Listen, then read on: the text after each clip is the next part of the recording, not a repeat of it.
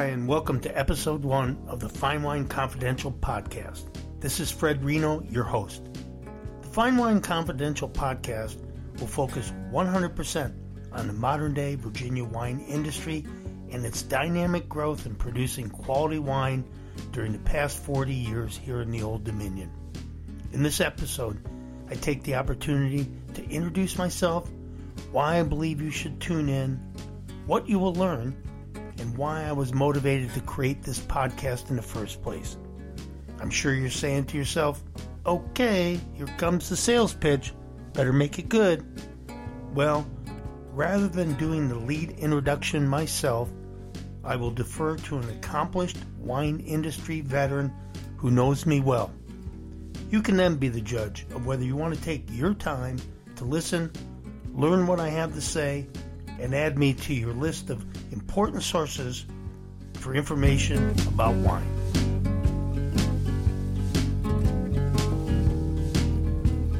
Hi, this is Peter Neptune. I'm a master sommelier and I'm the president and CEO of Neptune School of Wine here in Southern California. And you're probably asking yourself at this point, who the heck is Fred Reno? And why should I listen to his podcast or view his new website, finewineconfidential.com? The reason I'm endorsing Fred is that I know Fred very well. I worked with him and alongside him at the Henry Wine Group for 10 years as his vice president of wine education. Fred is a successful 40-year wine business executive with experience in all facets of the wine industry, which include retail, winery producer, brand building, and distribution. He has literally seen it all. When he began his career over 40 years ago as a young wine buyer in Washington, D.C., he was intrigued and curious at that time by what was happening in California. So he decided to see for himself and hopped on a plane headed for Northern California wine country. He discovered many upcoming new wine producers who would later become recognized leaders in the growth of California wines available nationally, several of which he was instrumental in building. And as a result of his early trips to California, he started to buy directly from the producer, introducing their wines on the East Coast to his clientele. Eventually, he would move to California and his career grew even more successful.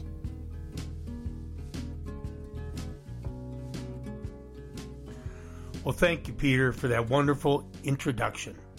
You've now put the pressure on me to make this podcast stand out. Folks, with past this prologue, in 2017, the same intrigue and intellectual curiosity that has governed my career hit me once again during an annual trip my wife and I made to Virginia. During that trip, I quickly realized there had been an evolution in wine quality happening in the Old Dominion. So when we returned to California, once again, I hopped on a plane, only this time it was to the East Coast, to verify for myself what I intuitively believed was happening. And sure enough, after tasting many quality Virginia wines, and I mean many, it became apparent what had occurred in California 40 years ago and what I had experienced also 30 years ago in Oregon, that Virginia was now the new frontier for wine growing in the U.S. Backed by that belief, I went all in, and my wife and I moved permanently in late 2018 to Virginia. I've created this podcast to highlight this dynamic story of the Virginia modern-day wine industry's growth. Virginia is, in my opinion, the most exciting wine-growing region in the country today. There are about 300 wineries in Virginia now, and from what I have tasted, at least 10 to 15% of them, perhaps even more, are now producing as good a quality wine as any wine region in the world, and I will put my reputation behind that statement. However, I continue to be surprised by how this development remains largely undiscovered and unknown to many wine drinkers in the wine trade at large in the U.S. My goal is simple. I want to change that. There's a little known fact that during the early settlement at Jamestown, the newly formed House of Burgesses here in Virginia enacted Act 12 in 1619, which required each male settler to plant at least 10 grapevines for future production of wine. Thus, Virginia has a 400-year history of wine growing and is achieving the aspirations of Thomas Jefferson to produce wine equal to Europe's best. This podcast will showcase the history of those past 45 years of wine growing in Virginia through interviews I conduct with many of the Commonwealth's prominent winemakers, winery owners, and viticulturalists who have contributed to this wine quality progress. You will learn in their own words the challenges they faced and the vision behind their successes. I believe you will find the first 3 episodes to be very insightful. They will tell a story about several of the personalities in the Virginia wine industry whose careers intersected, and in each case, they went on to make significant contributions of their own to the Virginia industry. In episode 1, Gabriele Rossi, who New York Times called the father of modern-day wine growing, and for good reason, is my guest. Gabriele was hired by Gianni Zonin from the very prominent Italian wine family of the same name shortly after they founded Barboursville Vineyards and helped them get their start in 1976. Listen to this excerpt from my interview with Gabriele when I asked him his opinion on why he thought Thomas Jefferson was not successful in producing wine from his vineyard site at Monticello. By the way, this same vineyard site, Gabriele was asked to replant to the original varietals that Jefferson planted back in the 1700s, and he did start replanting it in 1984. Why do you think, I mean, I understand phylloxera, okay, but why did he fail to be able to successfully grow grape and make wine? I mean... Okay, my feeling is... I want your opinion on this. My feeling is wildlife, and I tell you why. While he's in France, 1789, I think is the year, he writes a letter to Anthony Giannini, who was the person in charge of the orchard and the vineyard and everything, and said, do you think we will be able to make some wine this year? And Anthony Giannini answered, I will be happy to make some wine, to try to make some wine, but the grapes disappear year after year before they are ripe. So you see, and he sort of suggests that maybe the slaves were stealing the grapes, right? Okay. But why should they steal the grape before they are ripe? The bird steal the grape before they are ripe. Right. And actually, I can tell you, this is a little bit a joke, but I remember, an interview, and they were asking me how do I check the chemistry of the grapes, when to decide to harvest. I said, I look at which animal is coming to steal the grapes. Fascinating. If they are birds, 17 bricks. If I see a raccoon, it's probably 18, 19 bricks. If I see a fox, it's over 22 bricks. So if you see the fox, you know that it's time to go in harvest. And it's true, I mean, I'm sure, I don't know if you have seen in Monticello that wooden trellis system that we have, right? And one day I remember there was mama raccoon with 5 raccoon behind, all eating grapes, right? Because the post was allowing them to walk on the thing, right? Okay. They were all eating grapes, right? And so they told me they are eating all the grapes. It's beautiful. No, it's really interesting to me how some people don't have much respect for animals, right? But for me, some animals know much more than people. Well, they've had to survive a lot, haven't they? So they had to learn, and they pass that wisdom on down. Well, that excerpt from Gabriele is just a little slice of what you're going to hear in the entire episode. Now on to episode 2, where Luca Peschina is my guest. Luca eventually succeeded Gabriele at Barboursville in 1990. You will learn how Luca leads the effort to replant their vineyards with a focus on future wine quality. Luca has provided a steady hand at Barboursville for the past 30 years, and he is recognized as one of the leaders in the Virginia wine industry today. Take a listen to this brief excerpt when Luca recounts how he and the Zonin family came together and Luca eventually moved to Virginia. But then when I came to my late 20s, I really felt my heart was in the vineyard as a farmer. I told the company I was working for, I want to be in charge of your fine wine division and your vineyard division. I can take care of the vineyard. I can take care of the winemaking. The answer was no for the reason I don't need to discuss. And basically I said, well, then I guess I'll have to leave. And I was on my own. I started working as a consultant. And the second client was Johnny Zonin, the founder of Barboursville Vineyard. And I had a phone conversation, and I was asked to attend a meeting in just outside of Verona. And in the meeting, I was told, well, we have an estate in Virginia. We started in 1976. We need to implement some changes, although we need somebody to help us with it. And so we agreed that I would spend 3 months here, July, August, September, helping for the harvest. I went back in early October. I was asked what were the changes that were needed. And I told her, well, the main change that has to happen if you want to see your quality increasing is you have to pull all your vineyards out and replant everything. And the reason wasn't that the vineyards were not planted properly. The main reason was that the source of the plant material that was put in the ground in the 70s and 80s was of a lesser quality.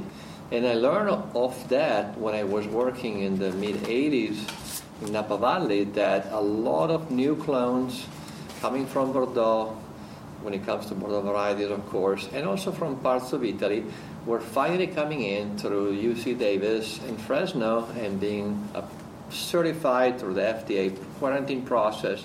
And so I learned of that, and I put it to good use in my conversation. I say, here we are. I was here in 1990. I look at the vineyard of Merlot that has big cluster, big round berries, and made a red wine with very little color, very little structure. When we then subsequently planted Clone 181, for example, small berries, thick skin, it produced wine with such depth of color and intensity and strength. So I think that was the main reason that Virginia took a bit longer to be established. So the wrong plant material Absolutely. had been planted early on in Absolutely. that period. Well, they didn't let you just rip their whole vineyard out. This must have been a process. It took 12 years. Oh, wow. It took 12 years.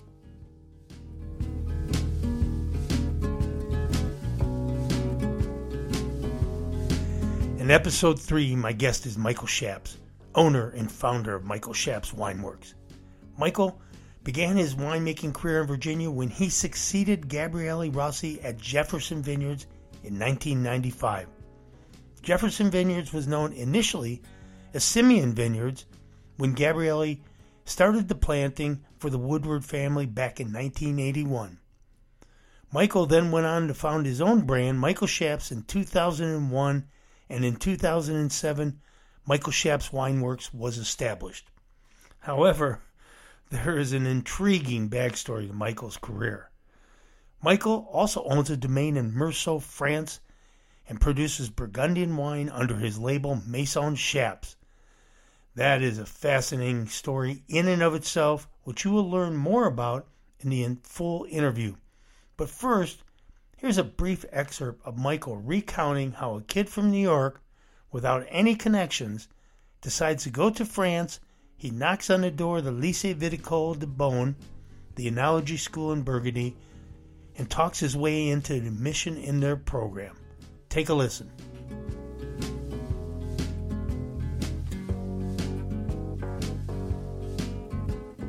At the wine list, and over the course of a couple of years, just got fascinated with the wine industry and fell in love with Burgundian wines, and eventually decided that I was young enough and had enough to risk, and decided I wanted to learn winemaking. Did some research into schools and programs and heard about the Lycée Viticole in Beaune, and left my job in Boston and dedicated about 9 months to studying French and learning as much as I could before I went to France, and then showed up in Burgundy and went to knock on the door of the Lycée Viticole. It doesn't sound like you were afraid of the dark then.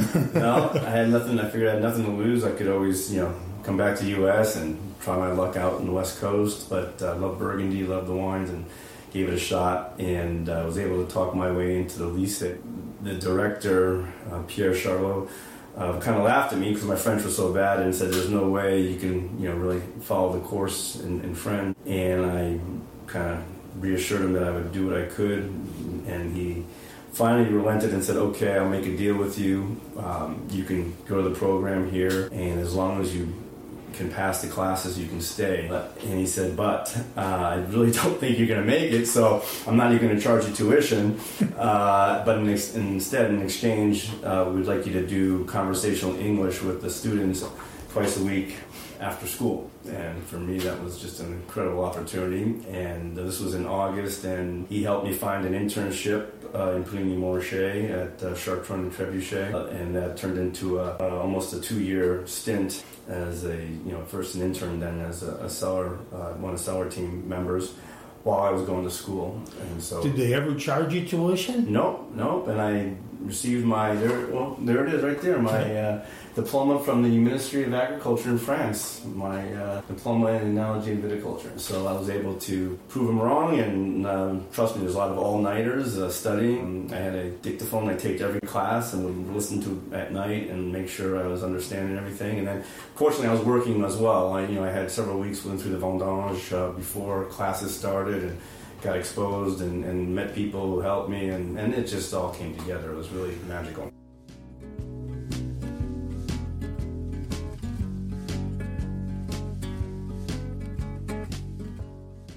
I hope you enjoyed these 3 excerpts. The full interviews are chock full of interesting facts and humorous stories.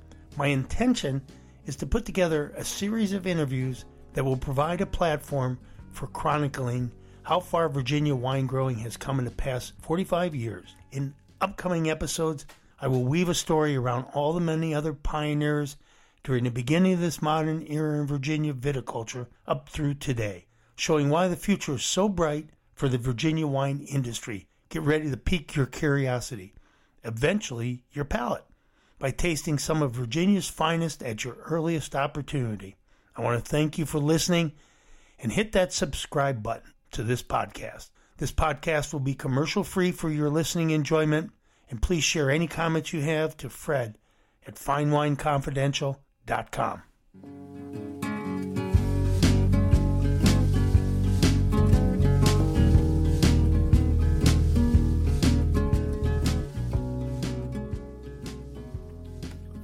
The music at Fine Wine Confidential podcast by Jason Shaw at audionautics.com from his copyrighted song Acoustic Shuffle under Creative Commons Attribution 4.0 International License. I hope you enjoyed the show.